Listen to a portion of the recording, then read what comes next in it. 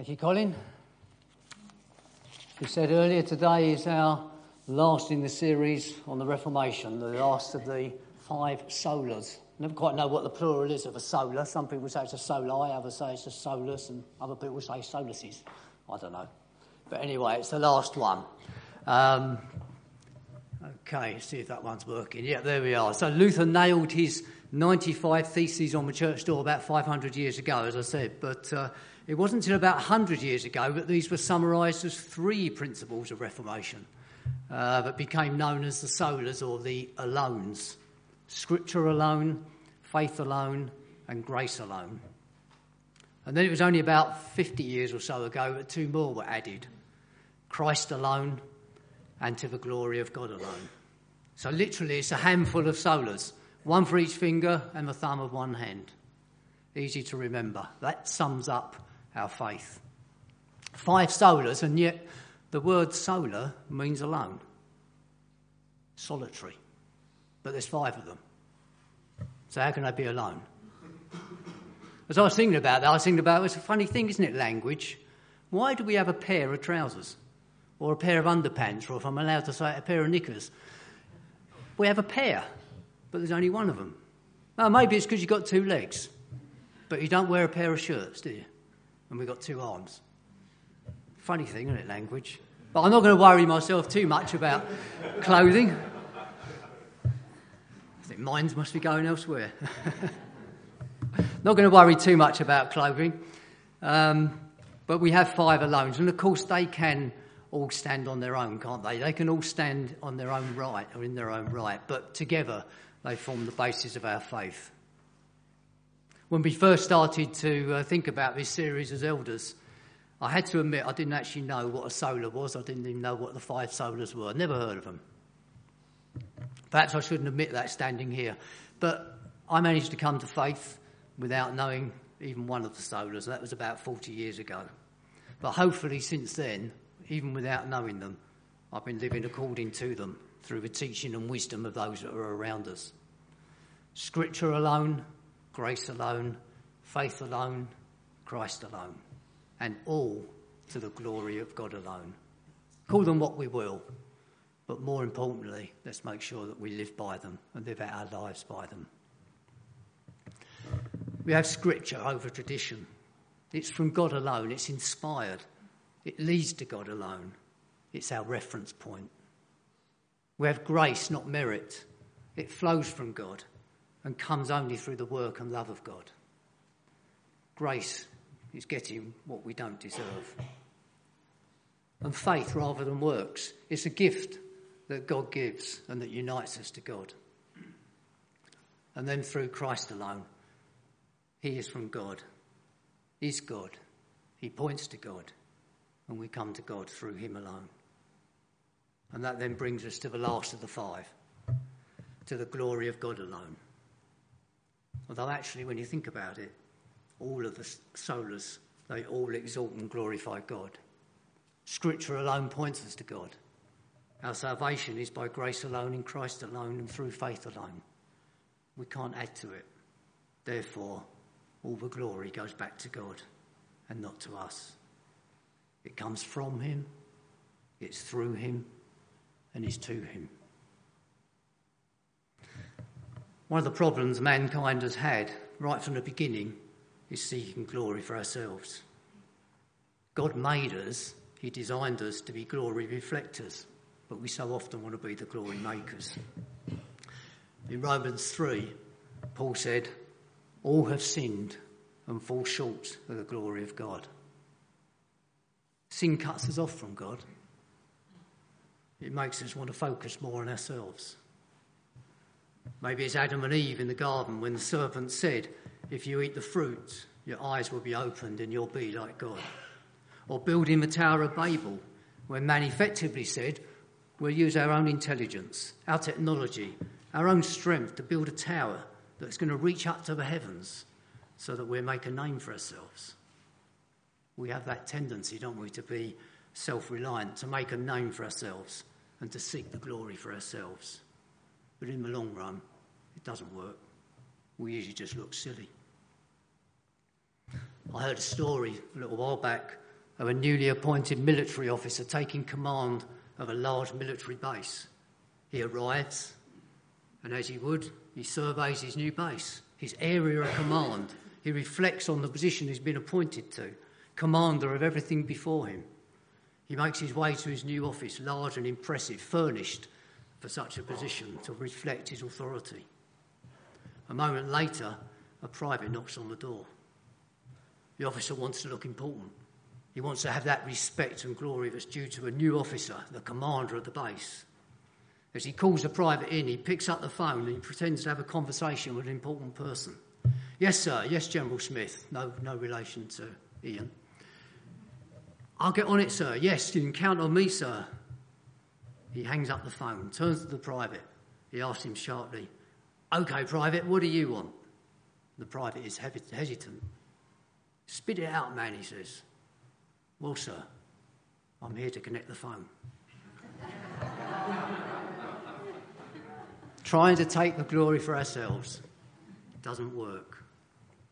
Let's turn to Scripture, as that's the Word of God alone, and everything we teach, anything we believe we hear from God must be measured against it.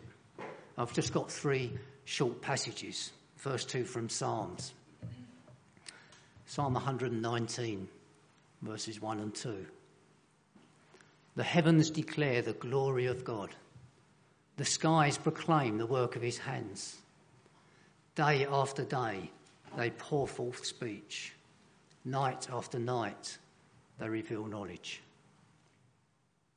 And then Psalm 24 and the first 2 verses. The earth is the Lord's and everything in it, the world and all who live in it, for he founded it on the seas and established it on the waters. Then our main passage is from Romans 11, verse 33. I know it's a little bit cramped on the slide there, but I want to get it all on one. You know, they didn't have verses and chapters and all the rest of it, so I'm going to flow through from 11 straight into 12. It says, "O the depth of the riches of the wisdom and knowledge of God, how unsearchable his judgments and his paths beyond tracing out. Who has known the mind of God? Or who has been his counsellor? Who has ever given to God that God should repay them? For from him and through him and for him are all things. To him be the glory forever. Therefore I urge you, brothers and sisters, in view of God's mercy, to offer your bodies as a living sacrifice, holy and pleasing to God. This is your true and proper worship. Do not conform to the pattern of this world, but be transformed by the renewing of your mind. Then you will be able to test and approve what God's will is, his good, pleasing and perfect will." What we need to be completely clear is that Soli Deo Gloria, which I think is how you say it, or glory to God alone, which is much easier for me, it's about God's glory. It's not about us giving him glory. Perhaps that sounds like a bit of a fine distinction, but it's important because if we focus on living to the glory of God, as we say, then we're in danger of focusing on ourselves rather than on God. If we're not careful, we can become centred on ourselves, about what we can do for God, instead of purely honouring God. God has all the glory. We can't add anything to him because all the glory is already his. Now, that doesn't mean that we don't do things to glorify God, of course. Just that our focus is to be on him and not on what we're doing. Let me tell you about a man who couldn't keep down a job. He lived about 300 years ago. He was a church organist and a composer. And while he was a great organist, the pieces he composed himself were often thought to be a bit too showy to be played in church. And so eventually, no matter what church he was in, they would grumble, and then he'd move on. He couldn't keep down a job. He'd soon be forgotten by the churches, but he wasn't forgotten by history, because he was Johann Sebastian Bach. Once, when a pastor was relaying the concerns of the congregation, Bach responded by saying, "The main purpose of my music is to glorify God. Some people do this with music that's simple. I haven't chosen to use a simple style, but my music comes from my heart as a humble offering to God. This honours God no matter what music style I use. He said, the main purpose of my music is to glorify God. Can we say that about everything that we do? When Bart began to compose a piece of music, he would write Jesu, Juva, or JJ at the beginning, meaning Jesus help me. And when he finished, he would write Soli Deo Gloria, or SDG for short, for the glory of God alone. It may not show up very well there, but you can see where he's written on there. We should be living our lives to glorify God. It's a great challenge, isn't it? To live so that nothing is about me or about us, but everything's about God. But if we grasp the other four solas, Scripture alone, grace alone, Christ alone, faith alone, they all point to the fact that our salvation, and therefore all of our life, is for the glory of God alone. What Martin Luther and the Reformers saw was the glorification of the church and the Pope and self. The teaching and tradition, they weren't helping to point people towards God. They were taking the glory for themselves. Romans 11:36 again. For from him and through him and for him are all things. To him be the glory forever. Amen. We can't compose music like Bach, at least I can't. I don't think many of us can. So how do we give God the glory? Well, in this passage it says that all things are from him, through him, for him. So let's take a few minutes looking at each one of those. Because firstly, we glorify God when we acknowledge that all things are from him. God is firstly the creator. Right at the beginning of the Bible it says, in the beginning, God made the heavens and the earth. Some are going to disagree with that. They argue with the Big Bang Theory. They talk about millions of years, even billions, numbers that I really can't get my head around. They talk about the world suddenly starting out of nothing about 4.5 billion years ago. And that out of nothing we eventually evolved from what they call a single-cell protoplasm to what we are today. But for me, the key is in the word theory, Big Bang Theory. And a theory, according to the dictionary, is a speculative or conjectural view or idea. Psalm 38 says, for you created my inmost being. You knit me together in my mother's womb. I so much prefer the understanding of a psalmist who writes in the Word of God, a part of Scripture alone. Do I really want to come from a single-cell protoplasm that evolved, or from a Father who loves me, who created me, who put me together and loved me so much that even before we rebelled, he was planning a way back for us to be reconciled to him through Christ on the cross? And that's something, of course, we'll celebrate shortly in taking communion together. So for me, I choose Genesis and the many other scriptures that point to our Creator God. In the 18th century, there was an atheist called Voltaire, and he famously said, the world embarrasses me that I cannot dream that the watch exists and has no watchmaker. Although he was a declared atheist, he struggled to accept a world of such order, even in the chaos today. He struggled to see a world that doesn't have an overall watchmaker, and that watchmaker, of course, being God. Creation is part of that intelligent design of God. It didn't just happen, and each of us are here, a part of the ongoing story of creation. Because God made us to have a relationship with him, and it's only in that relationship that we really find our true identity and our complete being. Creation didn't just happen, it happened at the word of God. And at the beginning of John's Gospel we read, in the beginning was the Word, and the Word was with God, and the Word was God. He was with God in the beginning, and through him all things were made. Without him, nothing was made that has been made. And if we read on a bit more from there, we know that the word is Jesus. And so again, we return to one of those solas in Christ alone. Now, it's good, isn't it, to read our Bibles every day. It's the right thing to do.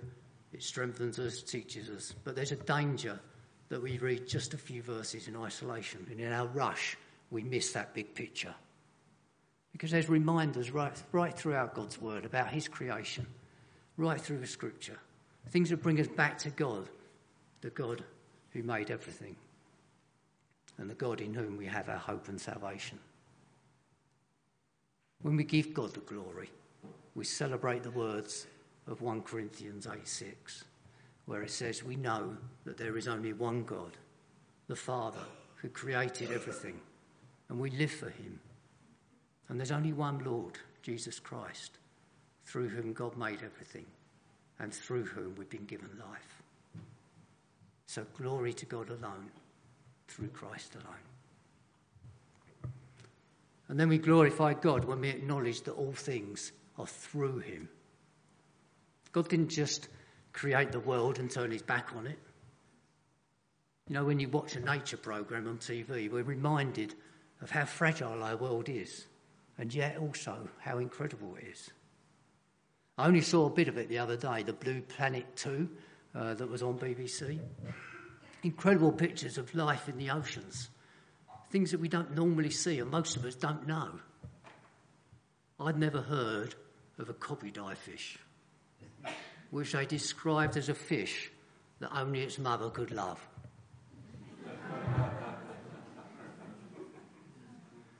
But then as they went on to explain it, it may not be that easy to know who your mum is, because females can change into males, and then they fight to become the new dominant male in the colony. You know, I'm sure God had a bit of a laugh when he made that fish. He knew it was going to blow our minds, trying to understand it. I can imagine God saying, with a smile on his face, why not? We also know that if the earth was much further from the sun, then it would be too cold to support life, much closer, and it would be too hot. Tilt it even a degree on its axis, and life on earth would be disrupted, and yet it continues to be where it's supposed to be and turn as it's supposed to turn. And when things aren't quite as they should be, we need to remind ourselves that God is still on the throne, that he's there and he does care. You know, Jesus reminds us in Matthew 10, he says, are not 2 sparrows sold for a penny? Yet not one of them will fall to the ground outside your Father's care.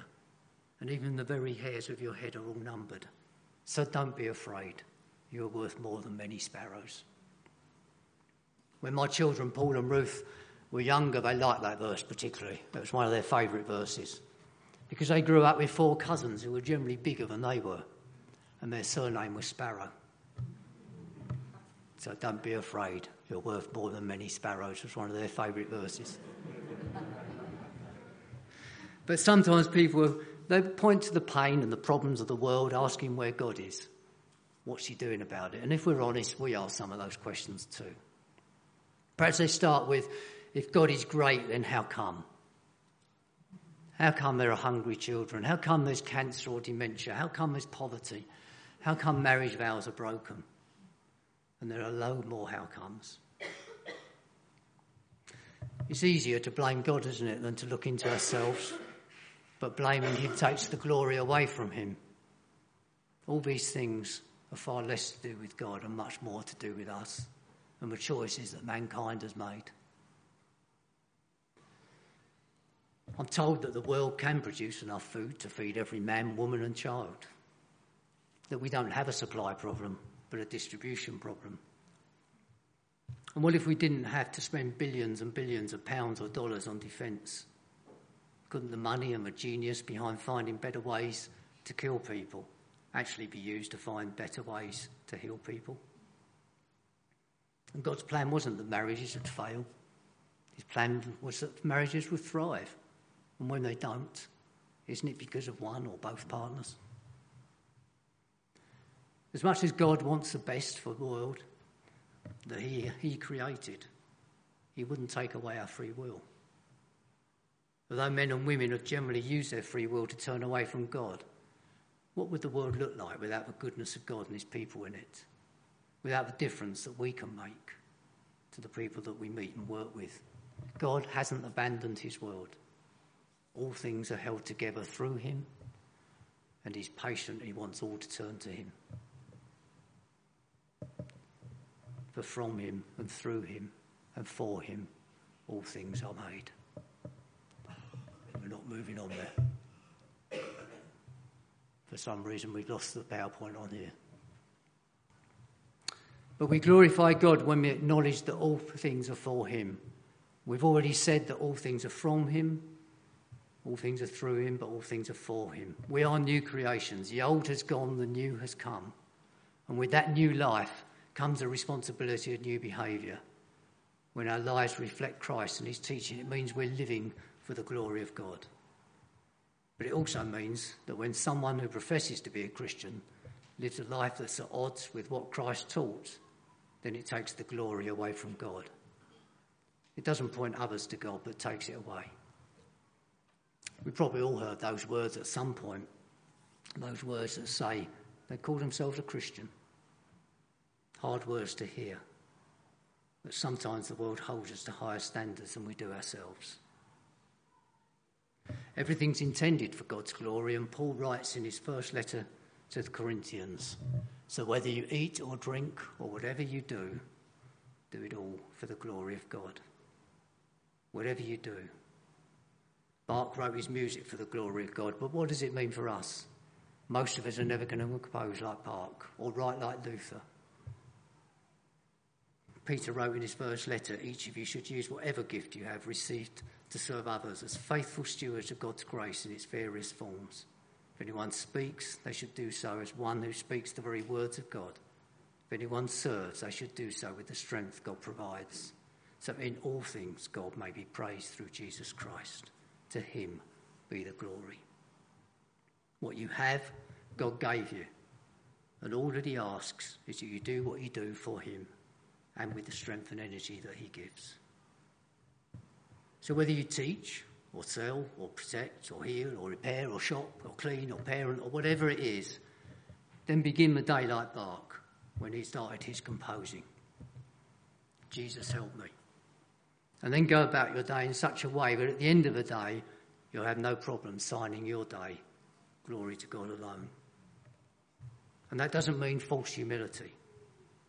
I have to be careful with this next thought, as it might come back and hit me. But have you ever complimented someone for a sermon or a song or anything else they've done, either inside or outside the church, and they shrugged it off by saying, oh, it was just God speaking or singing or working or doing through me?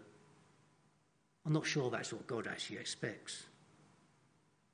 Perhaps it's better just to do your best, to say thank you, to smile, and leave the rest with God. Put it like this. If I were to respond to someone and say, oh, it's just speaking through me, that was God just speaking through me, they might well be advised to say, well, really? I've heard him do better.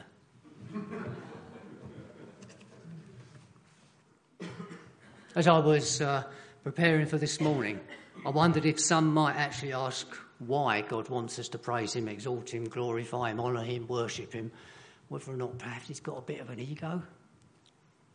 Well, to help to answer that, how do you feel when someone gives you great praise? I know I usually feel a bit awkward. And I think that's because I know all about myself, even the darker side of me. And I know I'm not worthy of that praise. I also know there are others who deserve to be praised more than I do. They've done more, lived better, sacrificed more, been more faithful than I could ever hope to be. God doesn't have those problems. He doesn't have a dark side. He's perfect. What he says, he does. He's never hypocritical. There's no one better than him. He's more caring, more holy.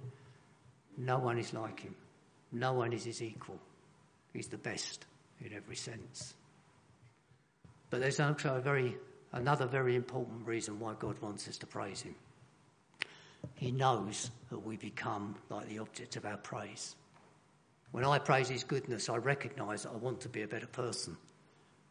When we praise his loving kindness, we recognise we want to be more loving and kinder to those around us. And when we praise his purity and holiness, we recognise we want to be more like him. God knows that we tend to become more like the gods we worship, for good or for evil. And so tomorrow, whatever we're doing, we should have that goal of not just living, but living to the glory of God. God expects that when people talk about our lives and the way we live, that it's going to give the glory back to him. He expects that when people speak of our attitude and our words, that our attitudes and words will give the glory back to him. And he expects that when people see how we trust him in the face of whatever circumstance life gives us, that our trust will give glory back to him. So as we live according to Scripture alone, not swayed by culture or tradition, do we live in the strength of Christ alone, by grace alone, through faith alone, to the glory of God alone. I just put together two of the verses that we've been using. It says, so whether we eat or drink or whatever we do it all for the glory of God. For everything comes from him, exists by his power, and is intended for his glory. All glory to him forever. Amen. I think we'll move straight into communion as time is moving on quite quickly. We often think, don't we, of communion as an act of remembrance, because it says in 1 Corinthians 11, it says, this cup is the new covenant in my blood. Do this whenever you drink it in remembrance of me. Taking communion's a reminder that whatever day of the week and whatever situation we find ourselves, Christ died for us, for you, for me. And it's good to remind ourselves of that often, as it also reminds us of our security in Christ and helps us to do away with any doubt and uncertainty. God loves us, and what he achieved on the cross stands forever. But there's also a reminder about the future in communion, because the next verse says, for whenever you eat this bread and drink this cup, you proclaim the Lord's death until he comes. Not forever, but until he comes. So we don't just look back in communion, but we remind ourselves that he's coming again. And when he does, we won't take communion again, because we'll eat and drink with him